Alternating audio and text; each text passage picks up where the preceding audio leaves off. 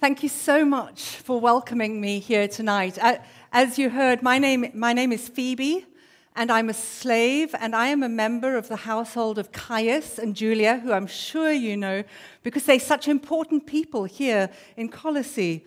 And I'm so nervous as I have been asked to tell you more about our community. It's such an honor to be here. Thank you for welcoming me. I'd also like to tell you a little bit about my story as well, and maybe later on you can tell me something about yours as well, because I gather that even though we are far apart, we have so much in common.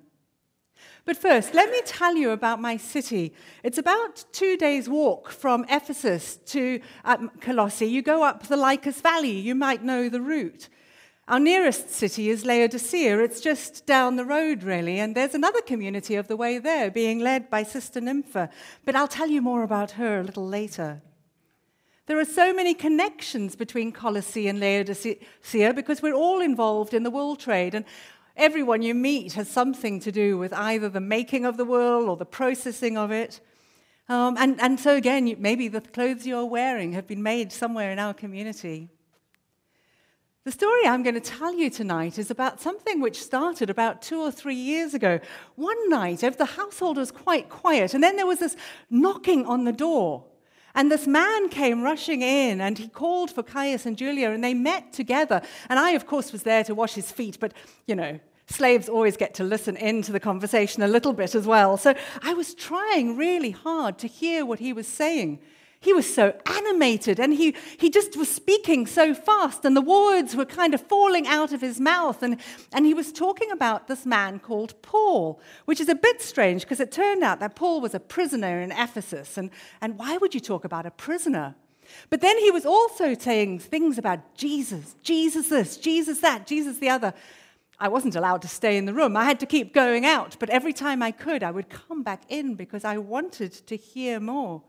Somehow, he seemed so alive, and there seemed to be something different about him.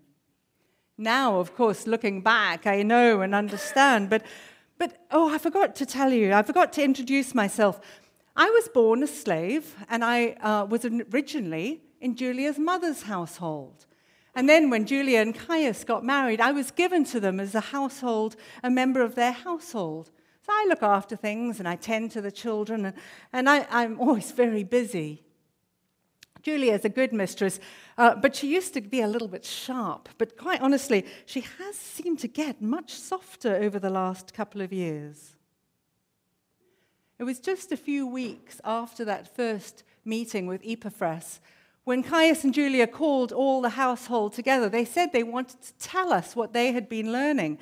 Since then, actually, we'd begun to know some other people from our town. A man called Onesimus and his master Philemon. They had come too. And this, though, was the first time where I heard who this Jesus was, and I heard his name. I heard it explained that he was God, but he was a man, that he'd lived, and then he died, and that he'd rose again, and somehow he cared about me.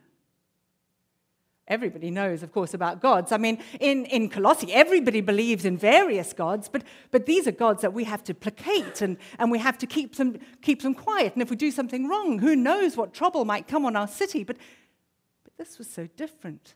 This story about Jesus, who was God, and then man, and that he cared and loved about me, and the reason he became a man was because of me. This man, Jesus, who saw and knew slaves. Encountering Jesus changed every single bit of my life. This Apostle Paul writes letters, and he'd been helping us to learn as a small community how to grow as faithful followers of Jesus. And one of the most extraordinary things that he has said, well, most extraordinary to me anyway, was that he had written to another church in Galatians that he had said, there is neither Jew nor Gentile, neither slave nor free, nor is there male and female, for you are all one in Christ Jesus. And this is something he said Jesus believed in. He said Jesus also said there was no male or female, no slave nor free. Honestly, really? I wonder if you've ever imagined what it's like to be a slave. I knew that you didn't have slaves here, so I was trying to imagine, and I was praying about this, and I'm kind of a visual sort of person, so God gave me this picture. I don't know if it'll be helpful to you. You know what it's like on market day when all the carts are coming in and out of town, and they're going along the roads, and you know those big potholes? I thought about a pothole which was maybe like person-sized and person-deep, and I imagined standing there in the pothole with the top of my head just peeping out, and the carts all going backwards and forwards, and dust everywhere, and people kicking dirt into the hole, and maybe spitting on me and throwing on me, and I couldn't get my arms out to get myself out of the hole. That's a bit what it's like being a slave. Nobody sees you, nobody notices you, things just happen to you. Perhaps I'll give you another example, a real one this time. That was just a picture. But one of the things which is quite hard is that as a slave woman, I'm not allowed to cover my head when I go out. This is hard, because that means that when I go to the market, anyone who sees me identifies me either as a slave or a prostitute. To be honest, that means that people can do anything they like to me when I go out, and I have no comeback. They can treat me any way they like, because I have no rights. One of the things Paul has said, and in fact he's insisted on, is that I should be allowed to cover my head when I go to market. Caius objected to begin with. He said she's only a slave. But Caius has begun to realize that he has to respect me as a woman. And so now, not only am I allowed to wear a covering on my head, but he encourages me to do so. I can't tell you what a difference it's made when I go out now. Sometimes I would come home before. It was unspeakable. But let me tell you some more about our community. There are about 20 or 30 of us now, and we gather all the households together when we come to worship. We'll sing songs of praise, or maybe a psalm or two. People gather and they share words, something they've learnt about Jesus or something they've read from the prophets. Everybody takes part. Everybody. Everybody. Men, women, slaves, free. We're all encouraged to bring what God has given us to share in the community. This is so unbelievable. And then we all eat together. Can you imagine that? Sometimes I sit next to Julia or to her mother, and they share with me. They pass me the food. They ask me if I like it. Can you imagine? But there's more, so much more. Each one of us is given a gift of the Holy Spirit. And so within our community, everyone is expected to know what the Holy Spirit has given them as a gift and to operate in it. So I actually, as I said earlier, I quite often see things visually. So sometimes God gives me a word of knowledge for someone. It could even be for Caius. God speaks through me to him. And there are other people. There's my brother Slave, and he has the gift of healing. So he prays for people and they are healed. The things I have seen over these last couple of years, it's kind of extraordinary. And just this last week, Caius and Julia called us together and said that they're going to give the slaves their freedom. I hope that they'll let me stay on and work here after that, because I actually love the children and it's a good job, and I love this community now, but that will change some things. But let me tell you about a letter which Paul recently wrote to our community. He wrote it to us and to Nympha's church in Laodicea, and he said that it would be both of us, and it would be helpful as we begin to grow and develop as a community, as we begin to tell other people about Jesus and this message of forgiveness. He recognizes that our culture has completely changed within our community and that we need guidance as to how we're going to move forward, how we are going to be different and separate from the world out there. How do we adjust to all this change? The letter started off like this. This is in a recent translation, I gather, in your language. I hope it's helpful to you. It starts off, Paul, an apostle of King Jesus by God's purpose, and Timothy, my brother, to God's holy people in Colossae, the King's faithful family, grace to you and peace from God our Father. God's holy people, the King's faithful family. He could so easily have just addressed the men, or the leaders, or the Roman converts, or the Jewish believers, but he chose deliberately to say that we're all part of the King's faithful family. We're all holy people. Even me. Even me. I'm sometimes still kind of shocked when I'm included. It's so unfamiliar to be spoken to directly. For people to ask me questions, to ask how I am, what I think about things. I'm allowed to have insights. But then Paul went on and he prayed that we would all experience grace and peace. Grace, the grace of being welcomed and known and valued and loved. The grace of knowing that I'm forgiven. The grace of being seen as human. That prayer for peace. Peace that builds up a community of love, that when we make mistakes, we're encouraged to keep going.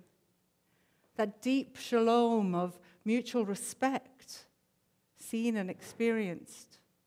The kind of peace which is turning upside down the stratification and hierarchy of the external culture and turning it all completely topsy-turvy inside our community. No more patronage, no more hierarchy. The opportunity that we all get to give up our personal rights as we look for the good of the whole. Paul went on, and he said, we always thank God, the Father of our Lord, King Jesus, when we pray for you. He's praying for us, for me, because we've heard of your faith in King Jesus and the love you have for all God's holy people, because of the hope which is kept safe for you in the heavenly places. You heard about this before in the word of truth, the gospel which has arrived on your doorstep, even in Colossae, just as, in fact, it's producing fruit and growing in all the world as it has been among you. It's out there as well. It's spreading all over the place. You keep hearing about communities forming in all the local towns and villages. And then he goes on, from the day you heard it and came to know the grace of God in truth. Now listen carefully. He says, that's how you learnt it from Epaphras, our beloved fellow slave. He's a loyal and faithful servant of the King on your behalf. He it was who gave us the good news about your love in the Spirit. Epaphras had come to know all about us, and he was telling Paul, but did you see what he called Paul, Epaphras? He said he's a fellow slave. Paul's not a slave. What is he talking about? Well, this is the first time I began to realize that there are different kinds of slavery. I'm a physical slave. I belong to Caius and Julia. It's my legal status. But Paul seemed to be talking about something different, about being a spiritual slave. And then Paul's putting himself on a level with me, right at the bottom of the social hierarchy, the lowest person. He says he's like me. This is crazy. And for someone in our community, this is pretty hard to adjust to. We're all trying really hard, asking God to help us all change our perspectives.